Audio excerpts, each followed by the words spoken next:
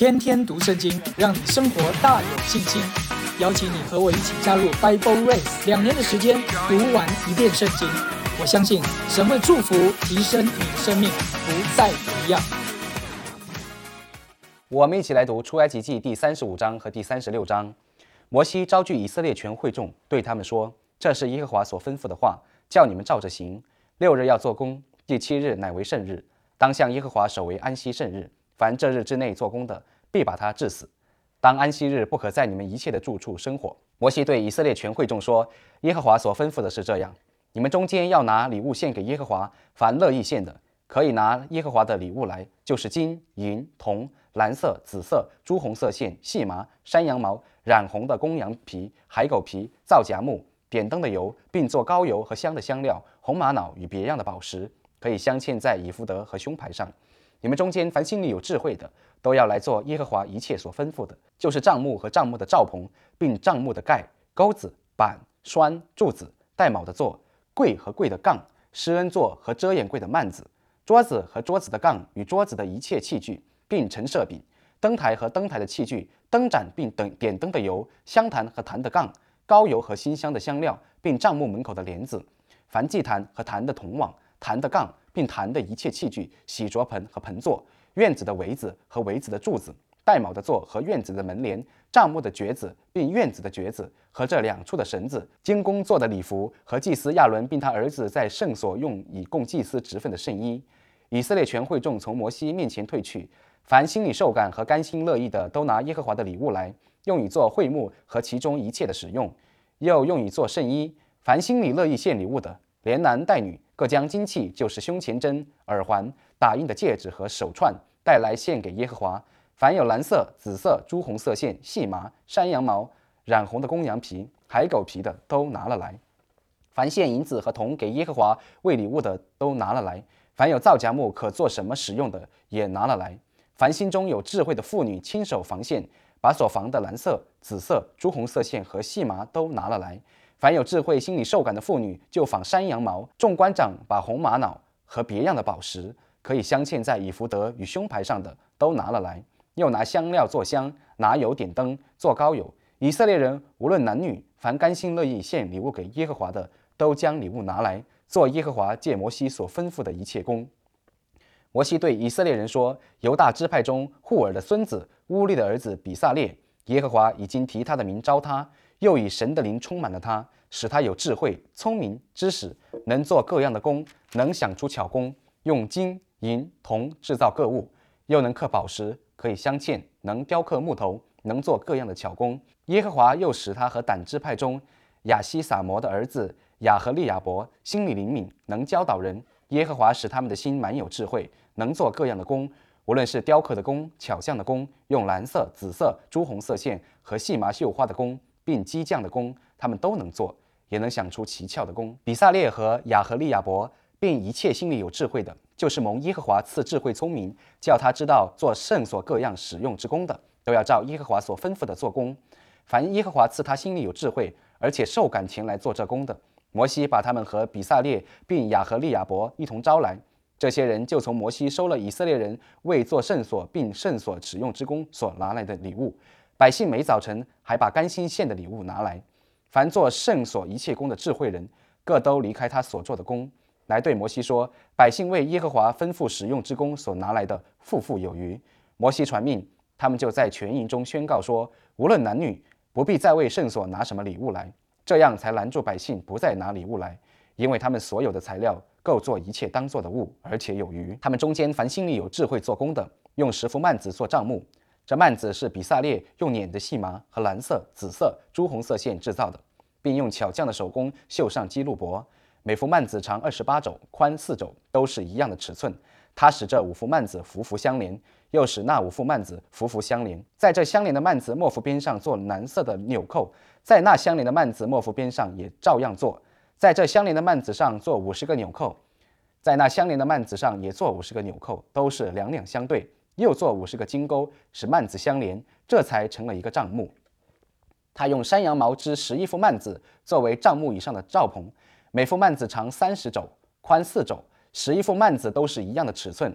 他把5幅幔子连成一幅，又把6幅幔子连成一幅，在这相连的幔子末幅边上做50个纽扣，在那相连的幔子末幅边上也做50个纽扣，又做50个铜钩，使罩棚连成一个，并用染红的公羊皮做罩棚的盖，再用海狗皮做一层罩棚上的顶盖。他用皂荚木做帐幕的竖板，每块长10肘，宽1肘半，每块有2榫相对。帐幕一切的板都是这样做。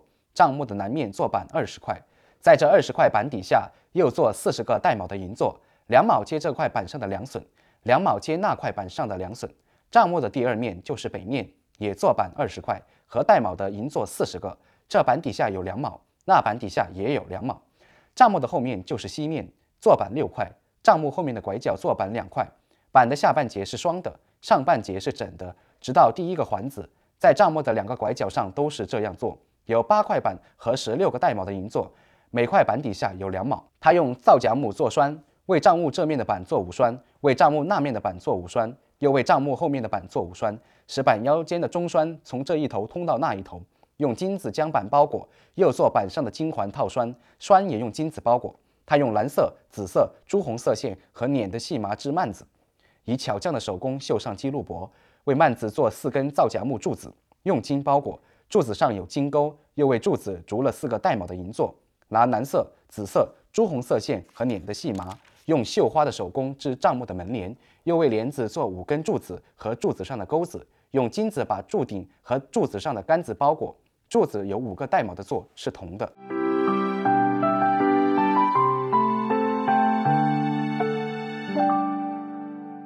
我们来看出埃及记35章和36章。第32章到第34章，百姓经历拜金牛犊的事件，借着摩西一再的代求，关系慢慢的恢复，神重新立约，而且摩西与神面对面的说话，是在光中的说话。百姓已经可以开始建造会幕了，但在建造会幕的开始，神还是再一次说到遵守安息日的规定，这已经是第3次教导百姓看重安息日的重要。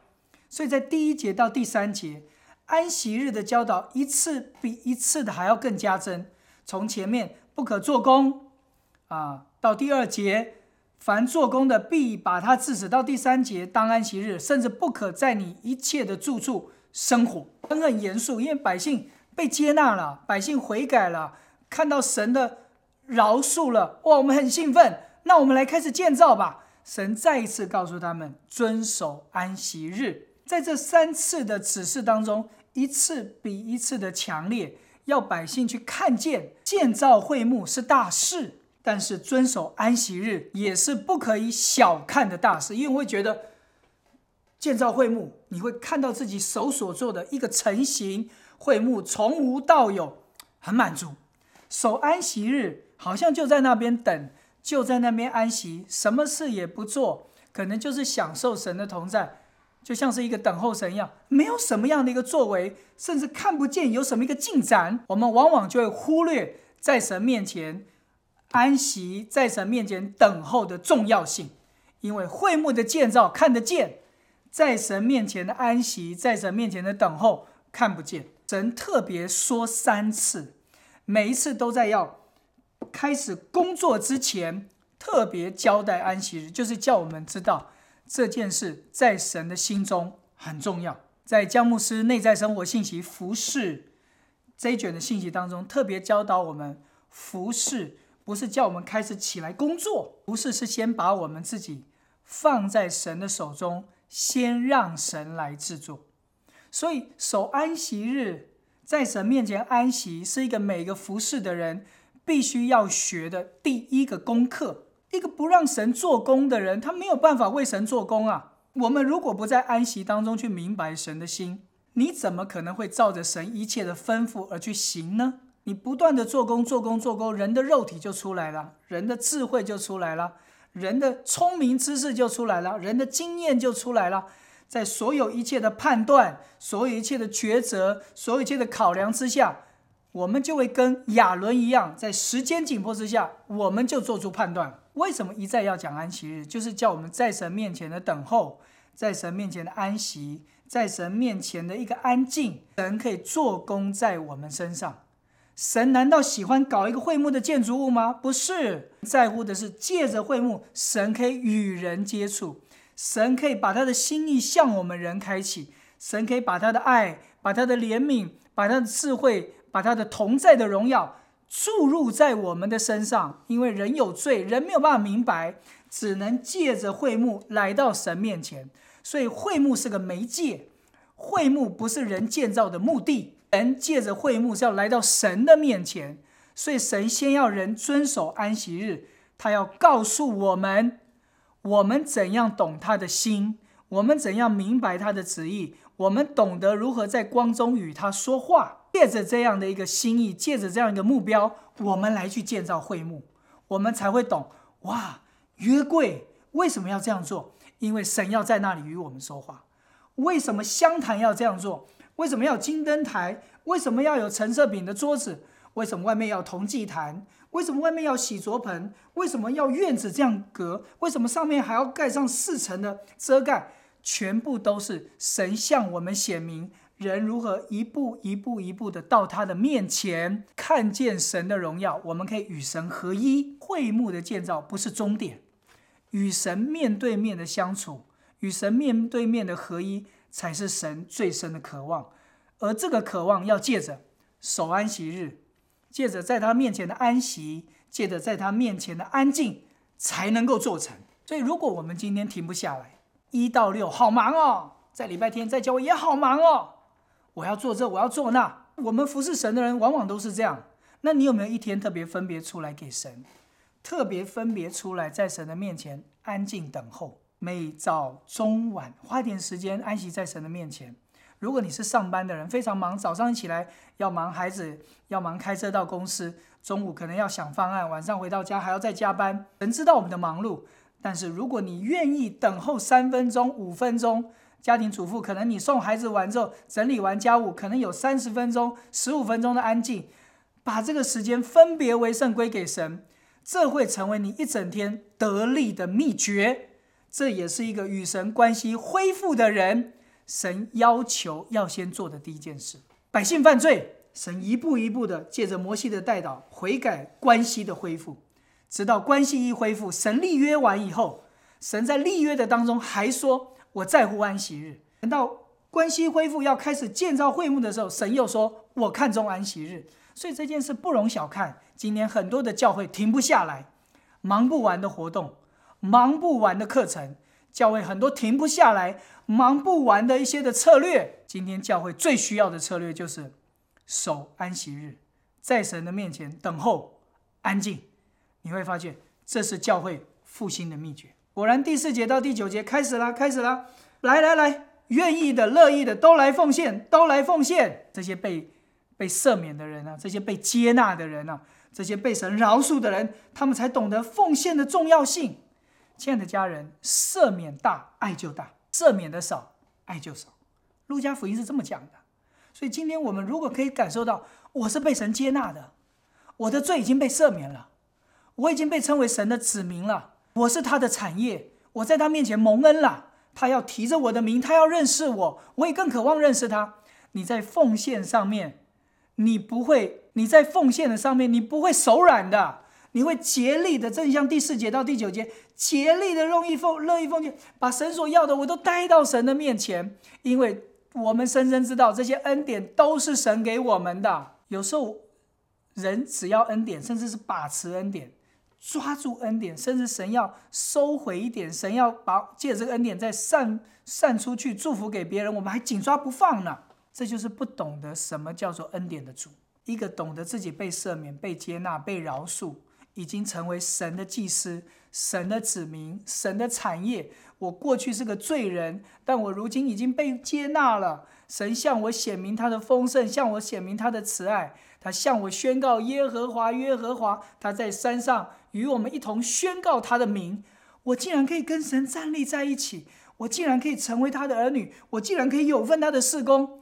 奉献对我而言，那是我从我里面一个极大的殊荣，我可以奉献给神。谢谢神，你给我这个机会，我可以奉献。这个就是第35章，百姓懂得在神面前把奉献献给神。10节到第19节就开始照着神的心意来做啦。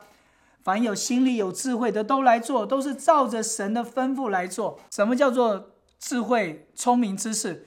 我们在前几章有说过，就是我照着神的旨意去行，我照着神的要求去做，我照着神的吩咐去走，这就叫做智慧、聪明之事。而且当我这么去做，神要更给我有智慧。20节到22节，会众就从摩西面前退去啦，心里受感，甘心乐意的就拿礼物来。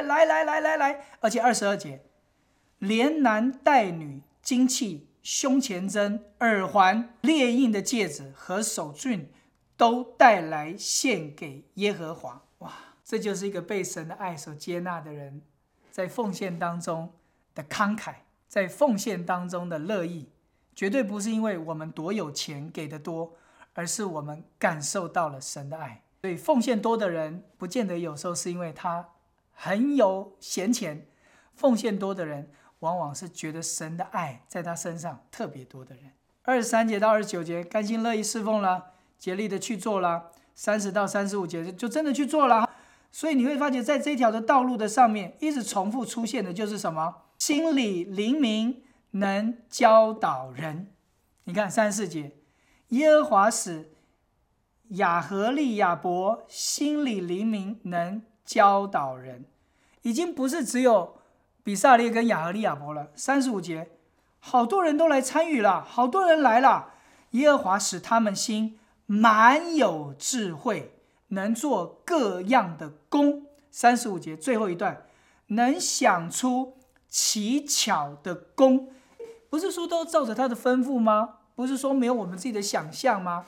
亲爱的家人，什么叫才干？什么叫恩赐？你要抓住的是才干，还是在恩赐上面一步一步神的显明，想出奇妙的工？就是他们开始领略明白神的启示。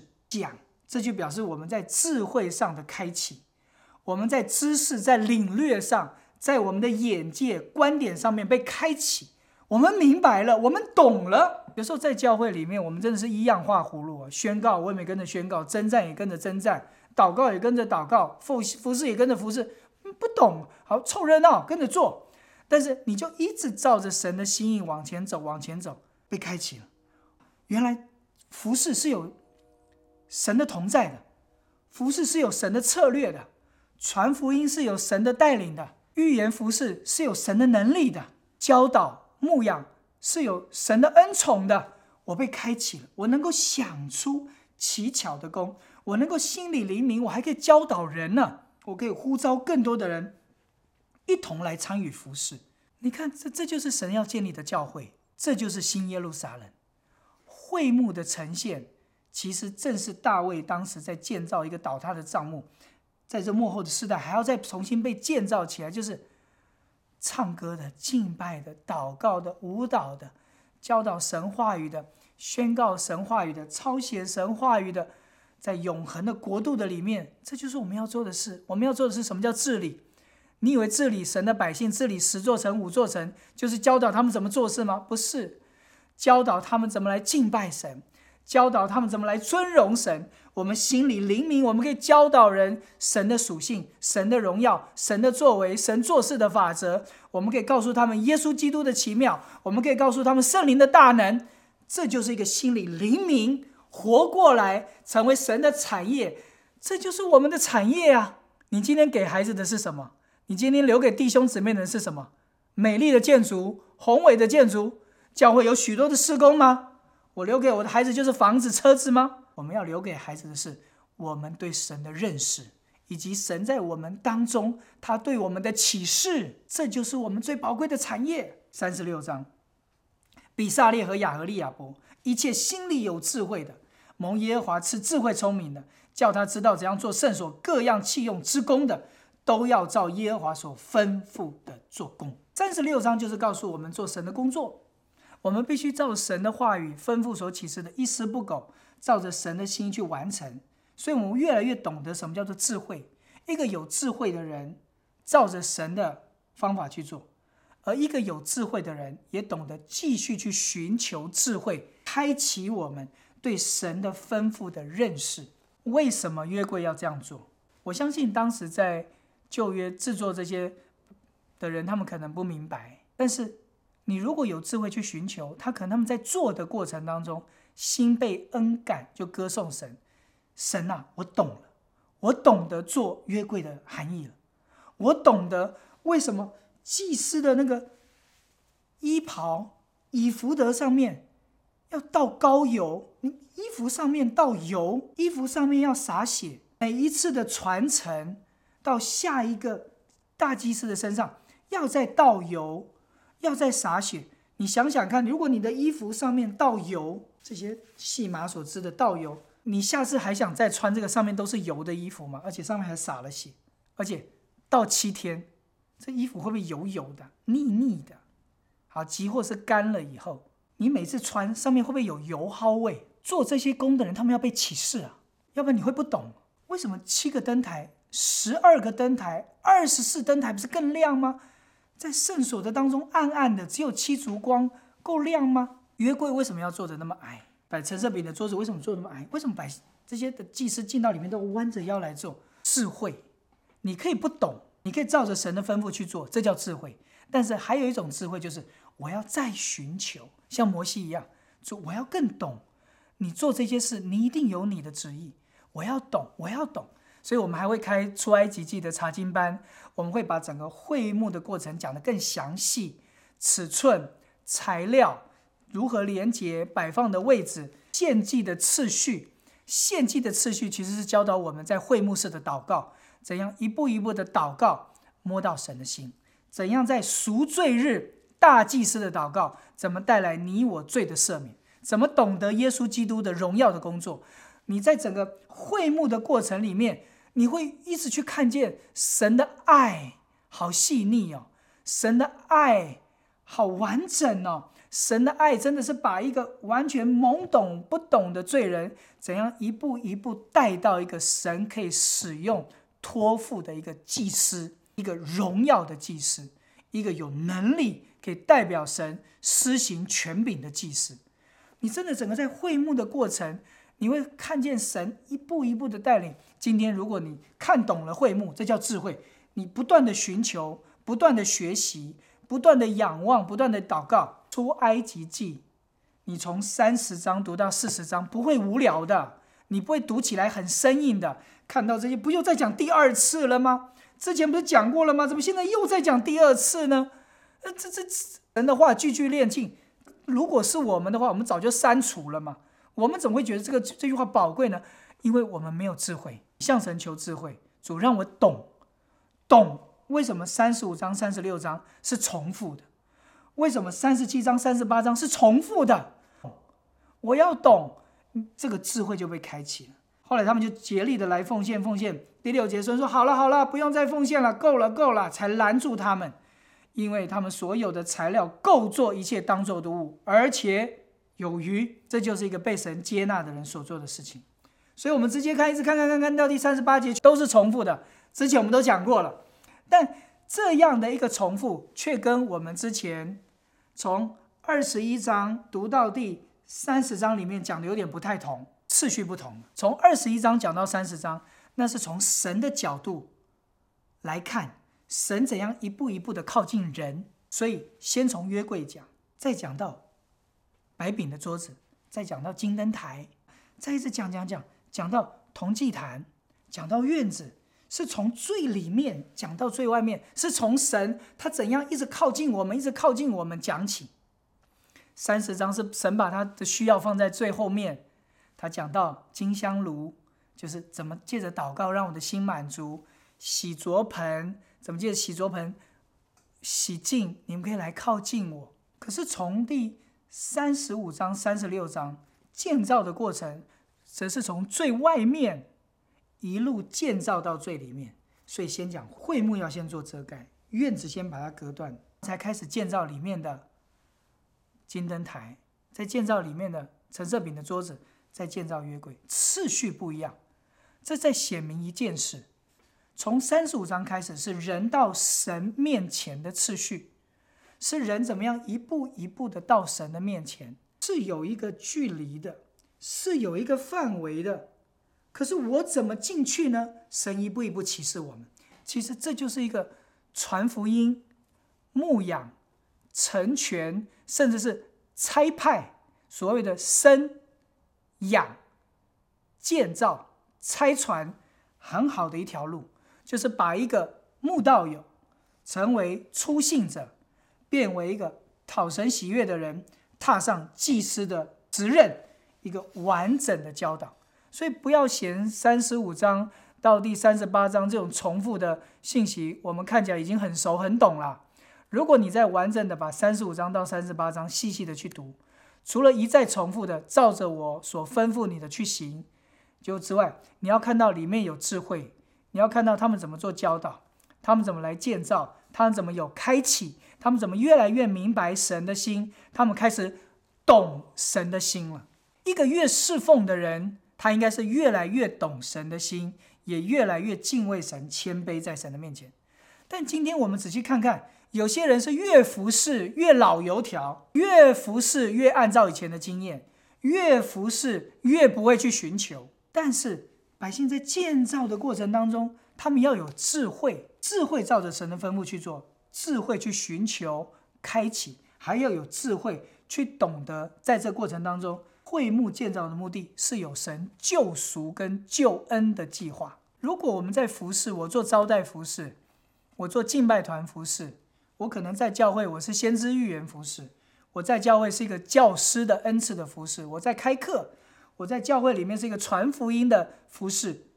如果我们在整个事工的服侍的经历和经验，我没有越来越懂神的心，我没有越来越看见我的生命何等需要靠近神，我没有越来越在会幕的建造过程当中看见神的宝贵，看见人的败坏，我没有看到的话，其实我们还没有踏入到服侍，我们不过在做事，我们还没有在服侍。我们可以去做事满足人，我们还没有办法从做事当中懂得神的心。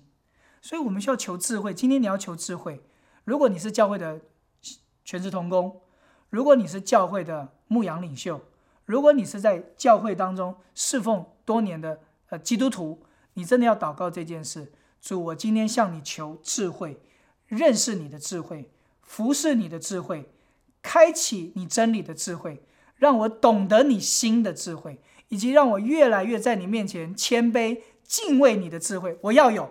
要不然35章36章你真的会觉得这叫做重复，可以删除，我也没什么心情看，前面都讲过了。